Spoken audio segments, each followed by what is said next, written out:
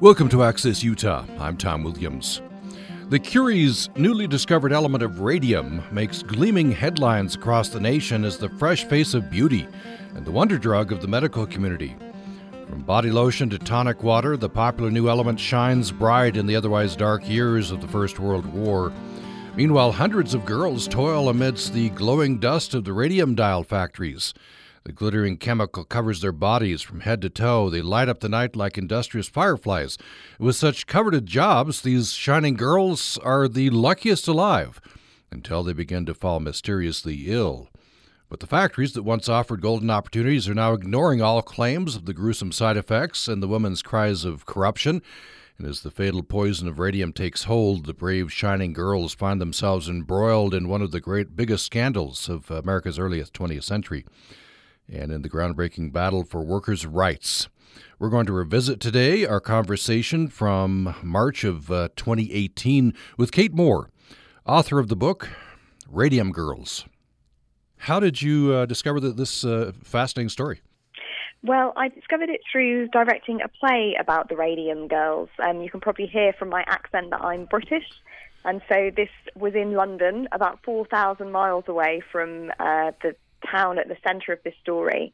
So the play that I directed was called These Shining Lives by Melanie Marnich, and it described this incredible true story that I'd never heard of before, of these American women who used to paint watches with a luminous paint during the Roaring Twenties. And it told the story of how they got sick from working with that radioactive paint, how the companies refused to admit responsibility, and it charted the women's fight for justice. And the moment I discovered this story through this play, the women just seemed so incredibly courageous to me. And as I conducted research for my play, wanting my production to be authentic, I also realized that although these women were amazing, there was no book that was actually about them and put them at the center of their story. And so how the book came about was because I couldn't believe there was a book that hadn't already done this, told the story from their perspective in their own words as much as possible. And so having discovered the story, I couldn't forget it, and I couldn't let this sort of untold story go untold anymore. This is a fascinating story, tragic in many ways, heroism as well. So the time around World War I is when these girls were working? That's when the first dial painting studios were opened, yes. And you can imagine that during wartime, the demand for glow-in-the-dark dials, whether they were on a soldier's wristwatch or on the dashboard of a plane or a ship or an automobile, the demand went up massively because of nighttime operations and, all of those kind of things that you have in the war. And so the Radium Girls, the dial painters who were the ones painting all these glow-in-the-dark dials, suddenly found themselves and their services greatly in demand. So actually there was a real sort of boom at that time. And one of the most heartbreaking things about the story, as you rightly picked up there, is because of this boom, the girls actually encouraged their sisters and friends and cousins to join them on the job. So because it was so much in demand during the First World War, you actually ended up with whole sets of siblings painting alongside each other in the studio, little knowing that they were actually putting themselves in great danger. Very tragic, but we know that radium is incredibly radioactive. I think they didn't know. Certainly the girls didn't know. Did anyone know? Well, I mean, that is the million-dollar question. I think what's really important to say at, the sort of received wisdom of that time during the First World War is that there was this perception, certainly among the sort of general public, not so much among medical men and scientific people, but the received wisdom of the age was that radium and radioactivity itself was not just safe, but actually was beneficial to health. So part of the reason the Radium Girls were promoting the job to one another was because they thought they were lucky to work with this substance. So it was nicknamed liquid sunshine at the time and seen as this wonder drug. It's impossible for us to believe in our sort of, modern mindset. But at the time the Radium Girls were painting those dials with the luminous paint, actually people were drinking radioactive water as a health tonic. the recommended dose was 5 to 7 glasses a day. And actually, radium was sung about on Broadway, put into cosmetics, face creams and eyeshadows and rouge, put into toothpaste, put into chocolate, taken as a tablet, as a kind of vitamin. So it was a very different world in which we're talking than the one we live in now. But it is also absolutely essential for me to say that even though it was the received wisdom of the age, ever since radium had been discovered pretty much, which is at the turn of the century, it was discovered in 1898, actually radium was known to be dangerous to humans too, because people, received radiation burns from it. The difference is that people thought a large amount of radium could hurt you, and it destroyed human tissue, so they put it to use to treat cancer.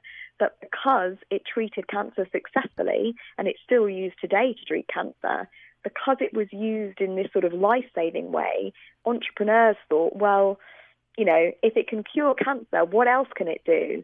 And so this is where the industry kind of sprung up, because they thought, well, okay, a large amount might kill you, but perhaps a small amount, could be good for your health because it's so powerful. That's what they were attracted by, the power of the radioactivity, even though they didn't properly understand it. So it was interesting for me to learn somebody must have been concerned somewhere, because if I've got this right, the male technicians took some precautions where they were not having the female painters take any precautions. Yes, you're absolutely right. I mean, it was one of the most shocking things about the story that on the very same, sites where the companies were based, you had one building in which the Radium girls are lip pointing, because that's the other important thing to say about their story. They're not just working with this radioactive paint. They're actually taught a technique where they're instructed to put their paintbrushes in their mouths to get a fine point. So they're swallowing the radium. And in the building next door, as you say, the male lab workers are protected from the dangers that are known of the large amounts of radium. So they're wearing lead aprons, and they're not allowed to touch the radium with their bare hands.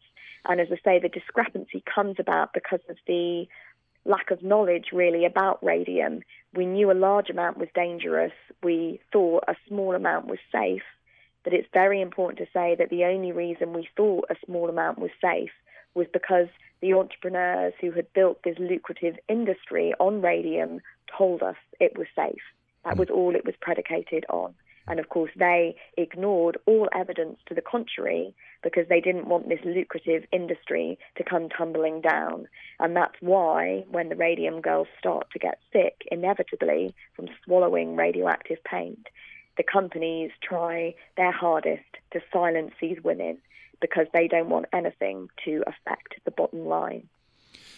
And it's an old story, isn't it? And I want to get there to, that the companies would push back because it's affecting the bottom line. Before we get there, I wanted maybe you could talk a little bit about how pervasive this was. You want, reading the book, you want to reach back through time and tell these girls, no, don't do that. Don't go to work. Don't get covered in this. But it's just pervasive.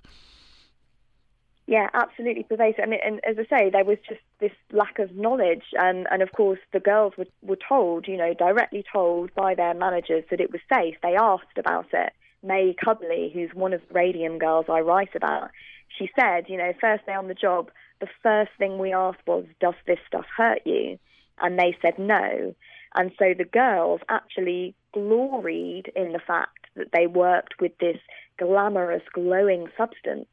So they were nicknamed the Ghost Girls because during their work they used to get covered in this shimmering, glowing dust so that when they walked home at night, they would actually glow as they were walking along the streets, which is why they attracted this nickname. And in fact, because they thought it was safe, as I say, they sort of delighted in this wondrous substance.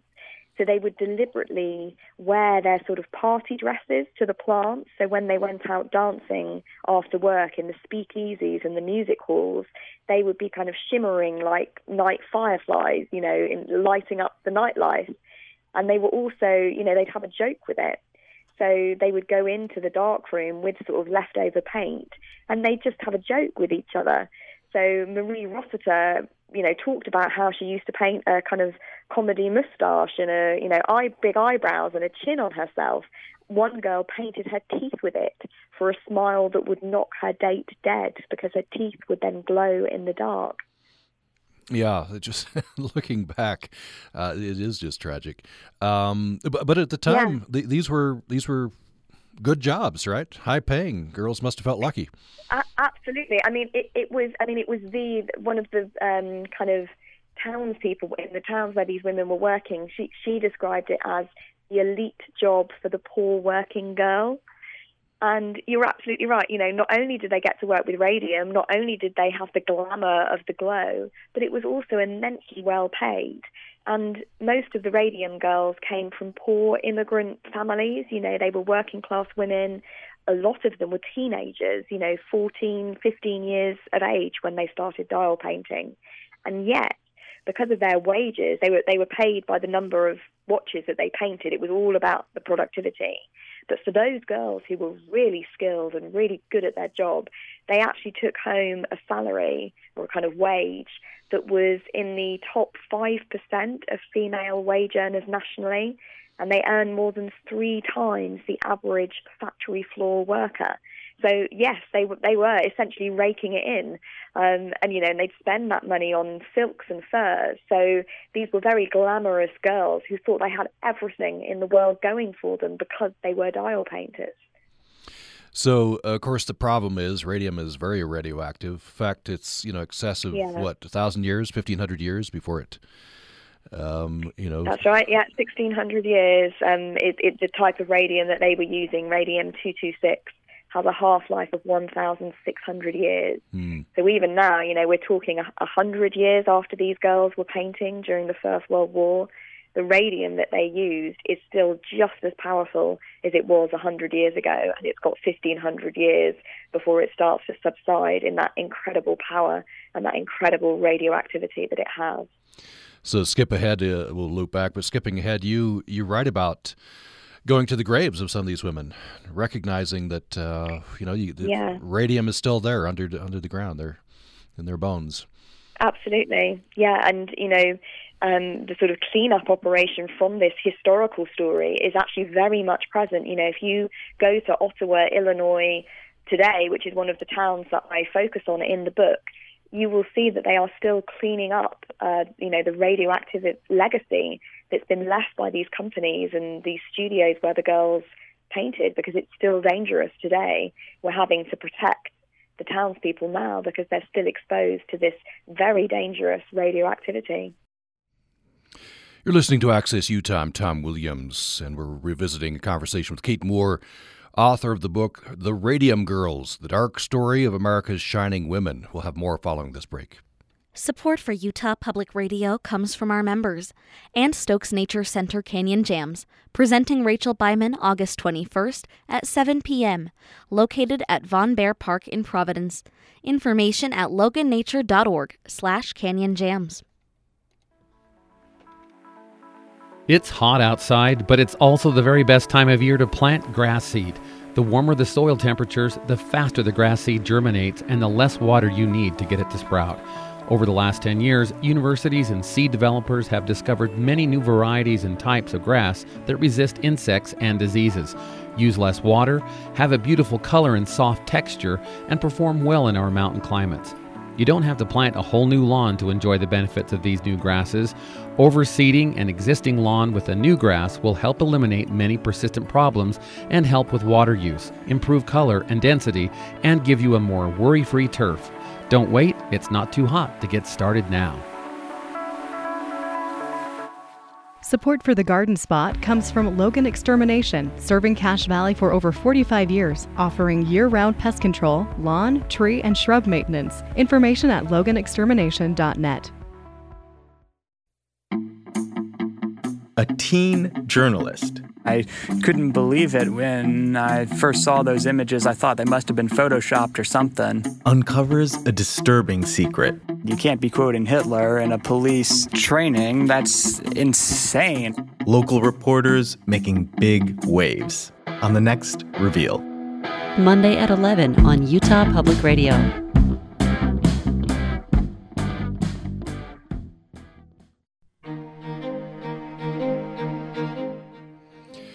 Thanks for listening to Access Utah. I'm Tom Williams. In the early 20th century, hundreds of girls toil amidst the glowing dust of radium dial factories.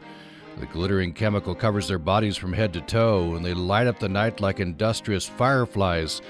With such a coveted job, these shining girls are the luckiest alive until they begin to fall mysteriously ill.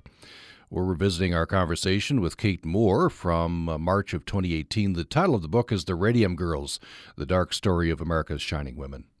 You do it pretty much chronologically, and as I'm reading along, knowing the end of the story, I wonder if you could talk about what radium does. This struck me. I didn't know this. The body, I guess, reacts to radium or takes radium in kind of like calcium, so it goes straight to the bones?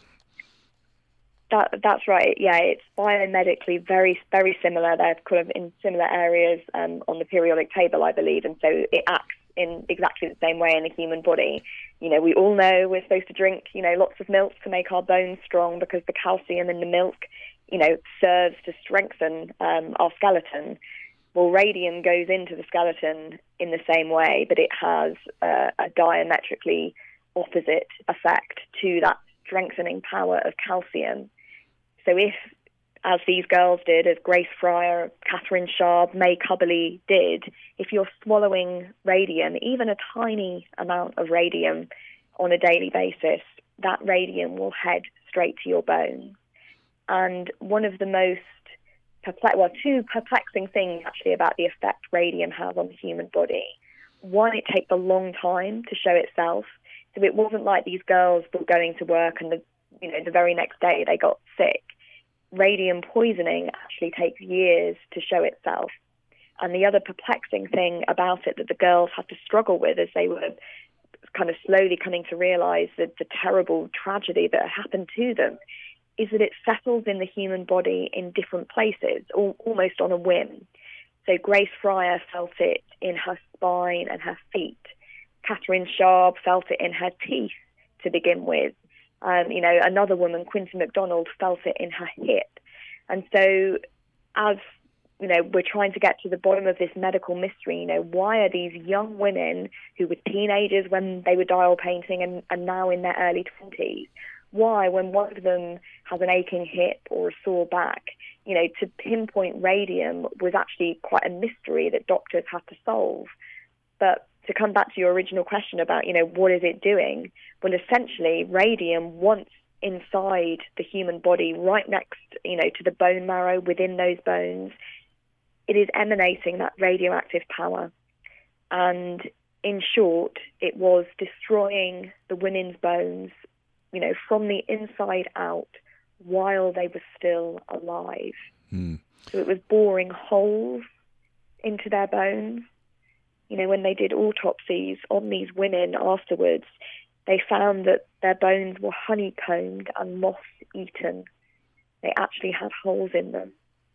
So you can imagine the horrific pain of these girls. Grace's vertebrae in her spine were crushed by the radium. Catherine's teeth all fell out, leaving behind these sort of horrible infections of the jaw that would not only eat into the tissue, but then also affect the jawbone. And I think perhaps one of the most horrifying stories, and it's a true story in the book, concerns Quinta's sister, Molly Magia. And she describes going to a dentist because she had, very painful jaw. She'd lost her teeth at that point. And the dentist reached inside to examine her jawbone, and he just probed very gently against the bone with his finger. And the jawbone actually broke because of that gentle touch. And so fragile had the bone become that he was actually able to lift it out without an operation. Just by reaching into her mouth and touching the bone, he could pick out the pieces, the fragments of that bone with his hands. That's what these women were going through. They were being destroyed from the inside out, just a horrifying poisoning that they had to endure. Yeah, it is horrifying. So these were a lot of them teenagers, young women, and I guess by the time symptoms began to appear, they, were moving ahead with their lives, getting married, having kids. I guess so. This is affecting absolutely whole yes. families. Some of them were. Some of them. Grace Fryer in particular is one. She was kind of bucked the trend of that age really. So she was the head of her department in her bank. And that's what I love about these women. They're all different. So, yes, you're quite right. Some of them have settled down and have families. Others are pursuing careers and things. But most of them are moving on. They're not necessarily dial painters anymore when they start to get sick, which is another problem for the Radium girls. So many of them begin to get sick. How long after they've been working in the plants? It really varied. So I would say probably the sort of shortest lead time, if you will, was about 5 years. But actually radium poisoning is so insidious that it became like this ticking time bomb in the girls' bones. So some people got sick after 5 years. Other people, it was 15 or 20 or 30 or even 40 years before they began to see the effects of the poisoning. Did they, how quickly did they connect this to their work? And how did that happen? Well, the girls connected it pretty soon, pretty quickly, actually, because, as I say, during the war, they had been promoting the job to each other. So it wasn't like separate individuals had come and worked in this studio. They all knew each other. They were all friends. They were sisters. They were cousins. And so as they each started to get sick, there were already these sort of networks of female friendship that existed. So the girls were actually able pretty early on to say, well, I'm sick and you're sick and, Helen down the road is sick and so is Irene. And, very quickly they kind of joined the dots. It took the authorities much longer to intercede. Some of the dentists who were treating the girls went to the factory and they said, we think the work here is harmful. The company obviously didn't want to know and kind of, had a go at these dentists for sort of gossip mongering and starting rumours. They were outraged at this slur on the company's reputation. And actually, somewhat cynically, one might say, the authorities really only took note once the first male employee of the radium firm died, a Dr. Lehman, who was a chemist. And at that point, he was autopsied, found to have died from radium poisoning. And only at that juncture did medical experts really start investigating what was going on with the Radium girls. So it took him dying. They believed his story, I guess, not the girls. Yeah, I mean, he had worked with a much larger amount of radium, so they kind of, they were willing to consider the fact that he may have died from radium poisoning, and they properly investigated that. And then once the doctor had sort of, it was one key doctor in particular who was involved in solving this medical mystery. He was a brilliant doctor called Harrison Martland, who worked out of the City Hospital in Newark in New Jersey, because as the book describes, dial painting was actually taking place all across America, but I focus in particular on New Jersey and Illinois. And it was Dr. Martland in New Jersey who was the one who discovered, what had been going on in these studios and the fact that the radium girls were being poisoned by the so-called wonder substance. And Martland, autopsied the radium girls. The first radium girl autopsied was called Sarah. And he was the one that proved the connection that the radium girls had long suspected, but they'd had no one in authority on their side before. The companies, the owners of the companies, at first you could say, okay, nobody knows really, or very few people know the dangers of radium. But as it goes along and the companies still put up a wall, at some point this becomes, I think, pretty cynical on their side. Yeah, absolutely. As you say, there is, a slim argument to say, well, perhaps they didn't know to begin with, but once it became clear, not only did they refused to admit responsibility for what they'd done, but they continued to perpetuate the myth of radium safety. And I think that's what really infuriated these women that I've written about in the book, Grace Fryer, Catherine Donahue in Illinois, because they could see that, they knew it was the radium, despite the fact that a cover-up was going on, despite the fact that, the radium companies were hiring so-called experts to try and sort of disprove this link. The girls knew that it was radium that was hurting them. And in fact, the sort of, the battle that then ensues, this sort of incredible legal fight for justice, is even more remarkable, I think, because it's altruistic. Because these girls are sick, but, there's nothing that can really be done for them. Radium poisoning is fatal. Once you have radium in your bones emanating that power, nothing can get it out of the human body. And yet these women, don't accept their fate quietly. When the companies, embark on this, as you say, kind of, almost unbelievable cover-up, these lies that they're putting out, not only about radium, but also about the women. These girls, these incredible radium girls, they fight for justice despite the fact it will not help them. They fight for other women and other workers. And, that is what I think is so incredible about their story, the sort of selflessness with which they embarked on this, incredible fight for justice, left this incredible legacy that lasts to this day. By and large, they were dying, right? They knew they were dying. They proceeded with their cases, as you say, altruistically. They want the record to be clear. Yeah. And it's such an incredibly moving story because, these women were so sick when they're, giving evidence against the firm. The firms obviously try and drag it out cynically for as long as they possibly can because, of course, if the girls are dead, they can't speak out. And so they try and delay things, but these girls keep fighting. So they're taking the stand in court, wearing metal back braces because their own spines have been crushed by the radium. They are collapsing in the courtroom sometimes because the kind of truth of the evidence is almost too much for them to bear. And yet the next day they're there giving evidence on their deathbeds at home. Even if they can't get to court, the court comes to them because these women are so determined to have a voice, to speak out against this injustice, that they're doing it on their deathbeds. They are just the most courageous women I have ever, had the privilege of writing about, and I just think they're amazing. In fact, you were just talking about that. There's a photograph in the book of Catherine Donahue. I think it's Catherine Donahue on her. She's collapsed in court. It is Catherine Donahue, yes. And so the court comes to her. Yeah. She's in bed or on a couch and giving testimony, essentially dying. Yeah, absolutely. And kind of the kind of people, the eyewitnesses who were there at the time said, she barely opened her eyes as she was giving her evidence.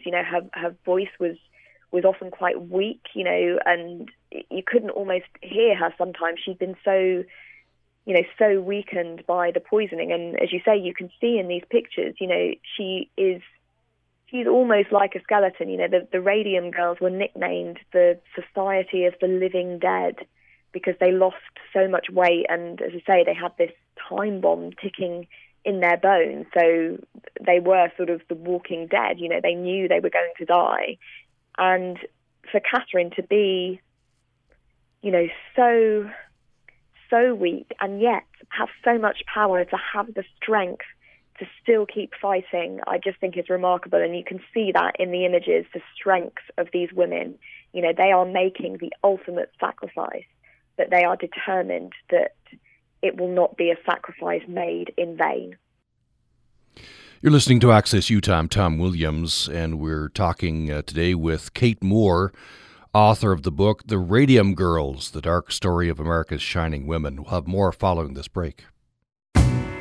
We turn our hotel room into Party Central. You need food? Room service. You need alcohol? Room service. So now we're working harder and harder. We hate the idea of lip syncing, but we love performing it. Join us for more true stories told live. This week, Pet Custody, Tour Guide Nightmares, and Milli Vanilli. That's on the Moth Radio Hour from PRX. – 11 Friday morning at 11 on Utah Public Radio. The Moth is True Stories Told Live, and this October you can experience it in person with all of us here at UPR. Join us at the Ellen Eccles Theater in Logan on October 21st for the Moth main stage. Just like the Moth Radio Hour, this live show will revolve around a theme, with storytellers exploring it often in unexpected ways. Since each story is true and every voice authentic, the show dances between documentary and theater. Tickets are available now. Find a link at upr.org, and we hope we'll see you there. On the next Putumayo World Music Hour, we'll explore the music of nomadic and isolated cultures, from the Tuaregs of the Sahara to the Sami of the Arctic Circle.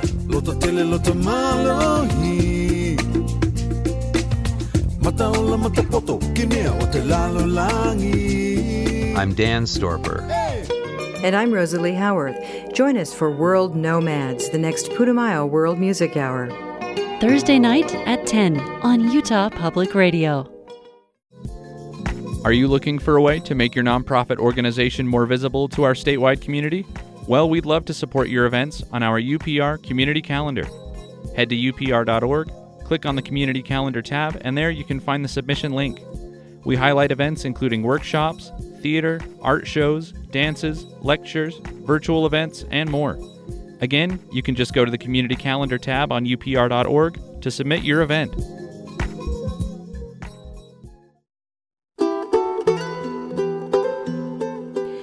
Thanks for listening to Access Utah. I'm Tom Williams. In the early 20th century, hundreds of women toiled amidst the glowing dust of radium dial factories. And these were good jobs, coveted until they began to fall mysteriously ill. The factories that once offered golden opportunities now ignored all claims of the gruesome side effects. And against the women's cries of corruption, they fight.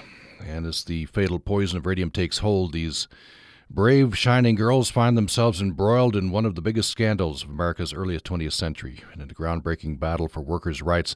The book is The Radium Girls. The author is Kate Moore. We're revisiting our conversation from March of 2018. Now, you have written that your mission here is to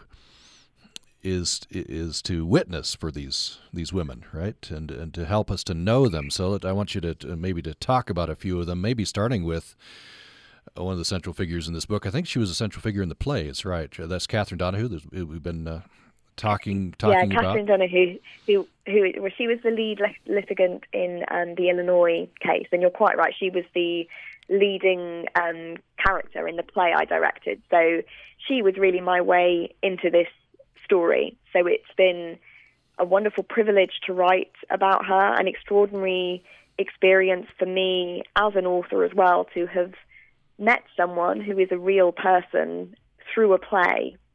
And then through my research for the book, I obviously came to her hometown.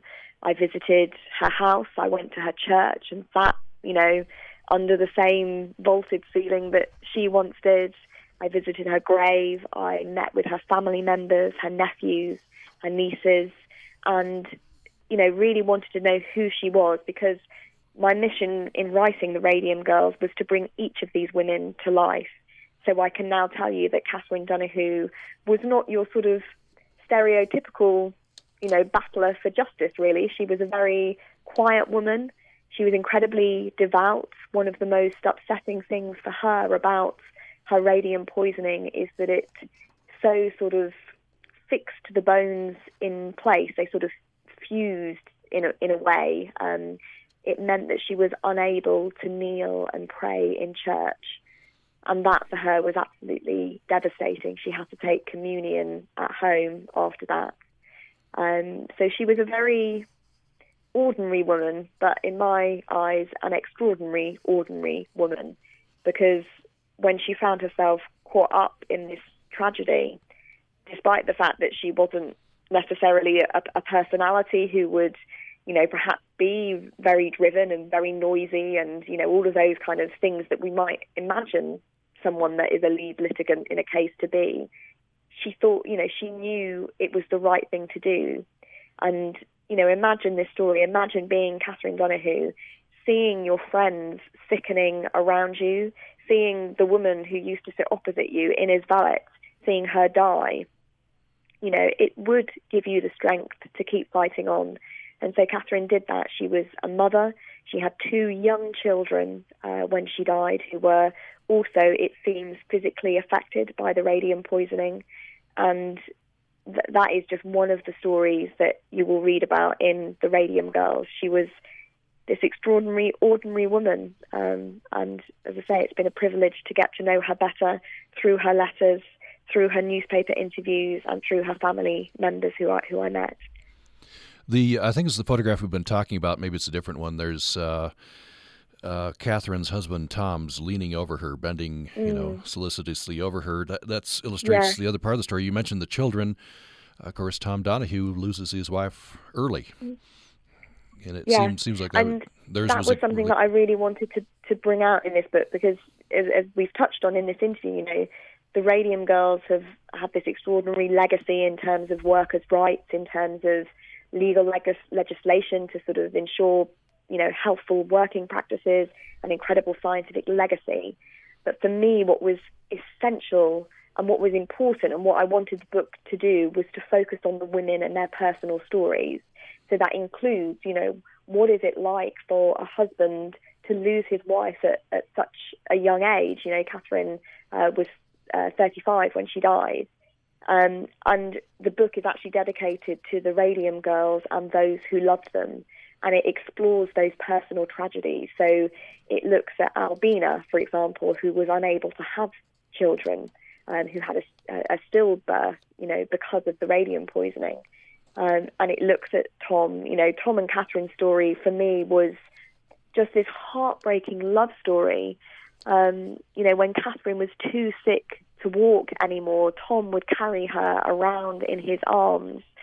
He carries her to the courtroom to give evidence because she's too weak to get there, but he carries her there because that's what she wants more than anything, is to give evidence against this firm that has killed her, that has robbed her of the chance to be a mother to her children. And Catherine was someone who was also orphaned at a young age.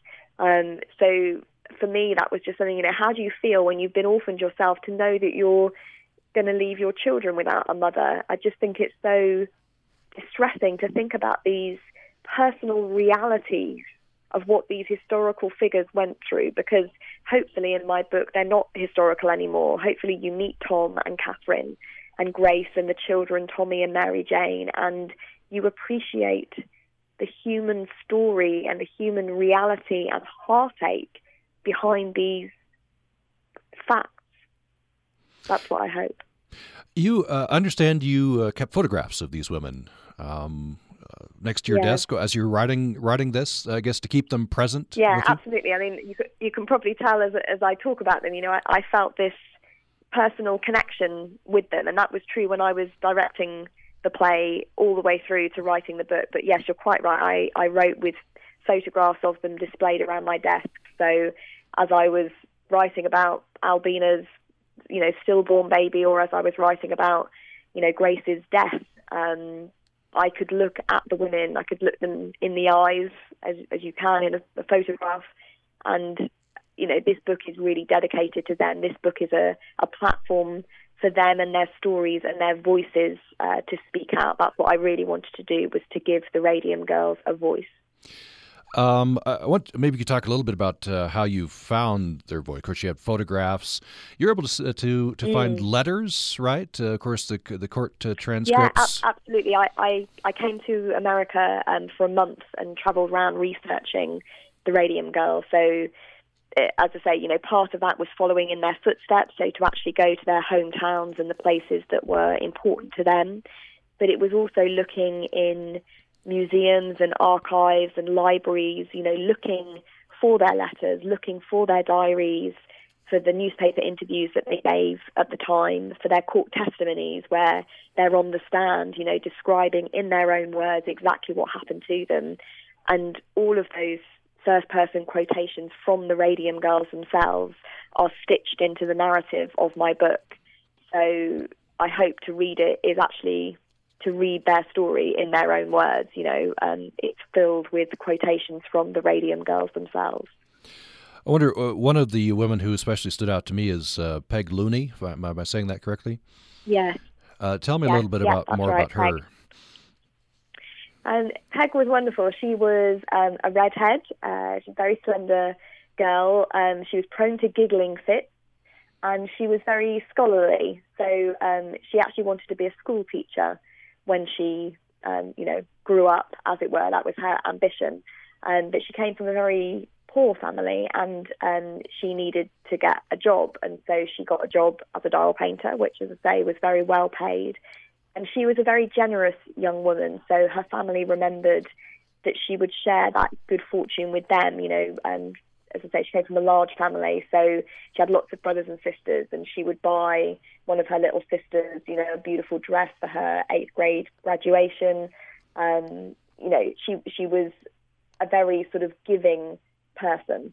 And what happened to Peg is really quite shocking, and without giving away, too much that is described in the book. She gets sick.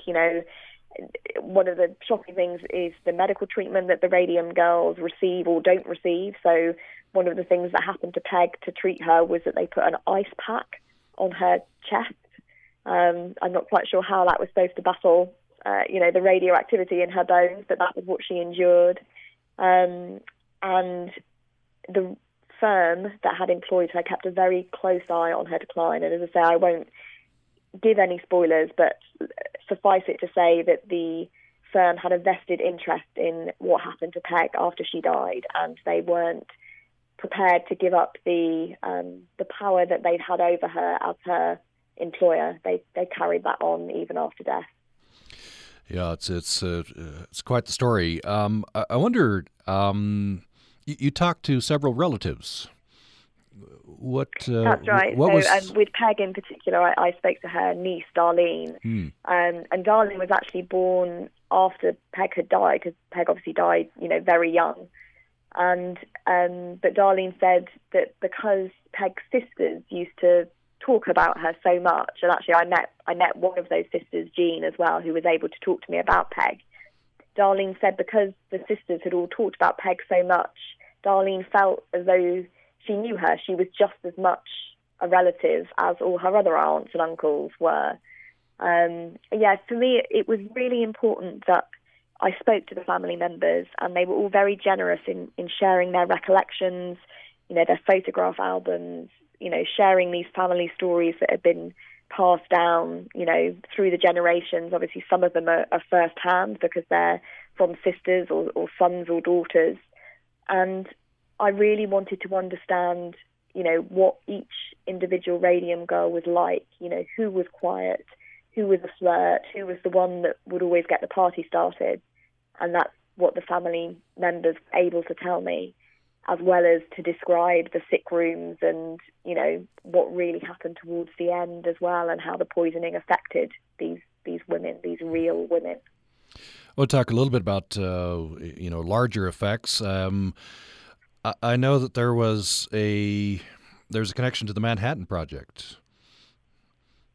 That's right. This is part of this extraordinary legacy that the Radium girls have left us. So they were painting originally in the First World War. And so all these things we've talked about happening, the mystery of what was hurting them, the fight for justice that they then pursued through the courts, all of this happens over the following years. So by the time the Second World War comes around, which of course the Manhattan Project was part of that global conflict, the Radium girls have established that radioactive materials are dangerous if you're working with them. So the legacy that they left is that Glenn Seaborg, who was a leading scientist working on the Manhattan Project, he actually wrote in his diary that as he was making his rounds through the laboratories of the Manhattan Project one night, he was struck by a vision of the workers in the radium dial painting industry. He remembered Grace Fryer and Catherine Donahue, and he remembered what had happened to them. And because of that, he insisted that they undertake research into plutonium and the radioactive materials they were using for the atomic bomb to find out, is this material dangerous? And it was proven that actually the materials they were using on the Manhattan Project were biomedically very similar to radium. And so because the Radium girls had sort of flagged this warning, it meant that Seaborg could then insist that workers on the Manhattan Project had to be protected. And so safety measurements were put in place on that project that were based directly on what scientists had learned from the bodies of the Radium girls. So, the amount of time that they were allowed to be exposed to it, the fact that they couldn't handle it in a certain way. And because of that, the Manhattan Project was largely conducted in safety for the workers. If it hadn't been for the Radium girls, many more people would have died and would have felt the effects way beyond the Second World War. And the Atomic Energy Commission actually described the Radium girls' contribution as invaluable after the war. We just have a few minutes left here in the conversation. One of your main goals is to help us to get to know the Radium girls themselves and to give them voice. And so I wonder, what do you think they would say if they were speaking to us today? Well, that's interesting, isn't it? Obviously, their voices are in the book, so we know what we thought about what happened to them. What would they think about today? I think they'd probably be saddened that we still fight the same battles, that there are still corporate cover-ups, that, we still need regulations and we still need to call out injustice where we see it.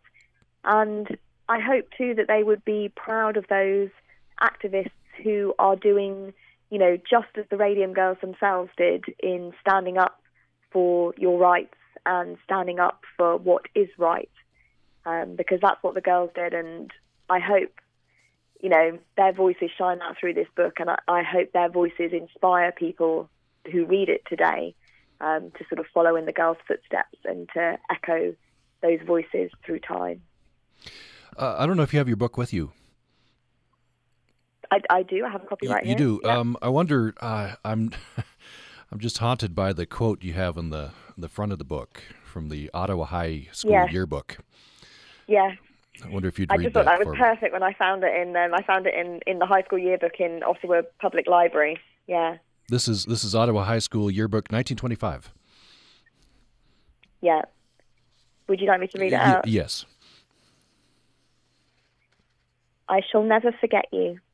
Hearts that know you love you, and lips that have given you laughter have gone to their lifetime of grief and of roses, searching for dreams that they lost in the world far away from your walls. And as we don't know. I guess we don't know who wrote that.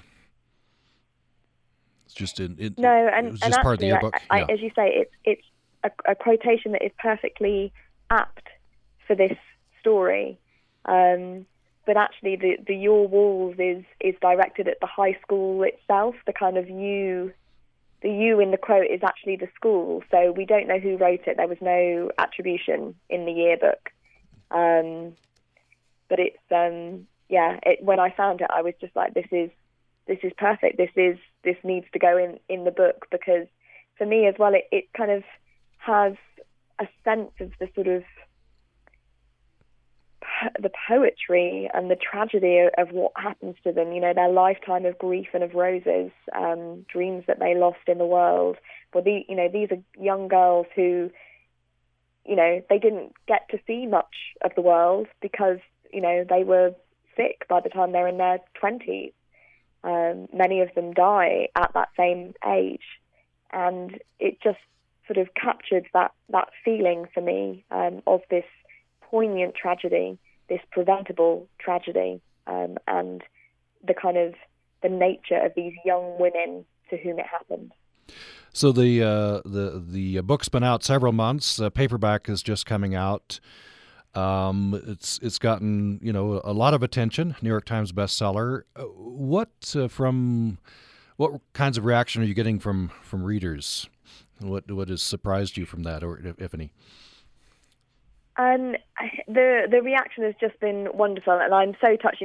Particularly the reason I'm particularly touched that it's been so successful in America is because these women in their lifetime, were shunned and silenced by the company and disbelieved, and even in their own communities, people didn't want them to cause a fuss, particularly in Illinois during the Great Depression.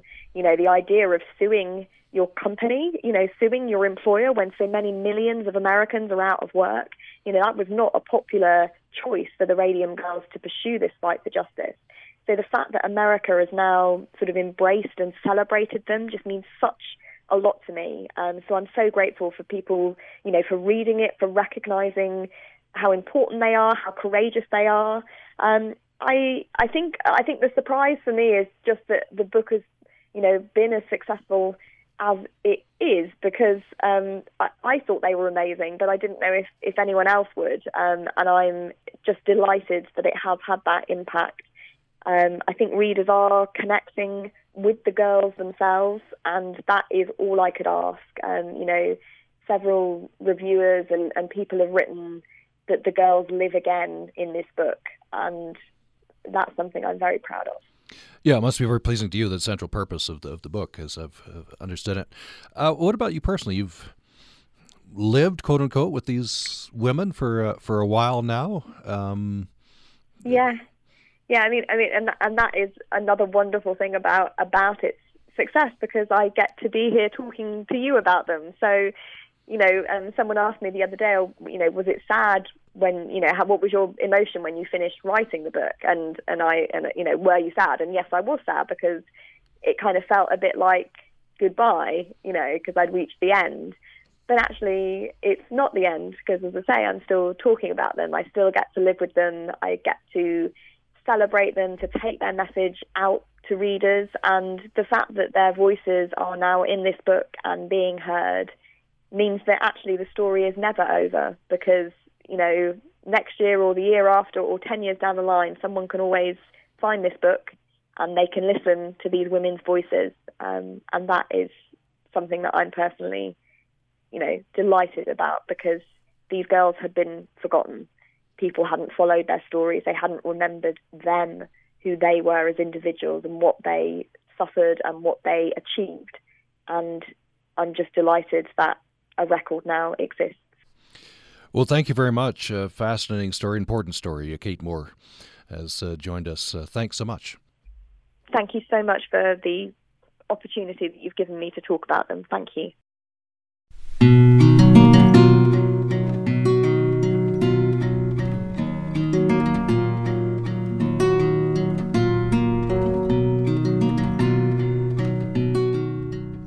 Utah Public Radio is now streaming a variety of music and talk programs in Spanish from Radio Bilingüe. You can hear it 24 hours a day at upr.org. Just click on Listen Live and then press the UPR 3 button. Puede escuchar una variedad de programas musicales y de charlas en español de Radio Bilingüe en UPR. Puede escucharlo las 24 horas del día en upr.org. Simplemente haga clic en Escuchar en vivo y luego presione el botón UPR 3. UPR is supported by our members and Stokes Nature Center Canyon Jams, presenting Rachel Byman August 21st at 7 p.m., located at Von Bear Park in Providence. Information at logannature.org/canyonjams.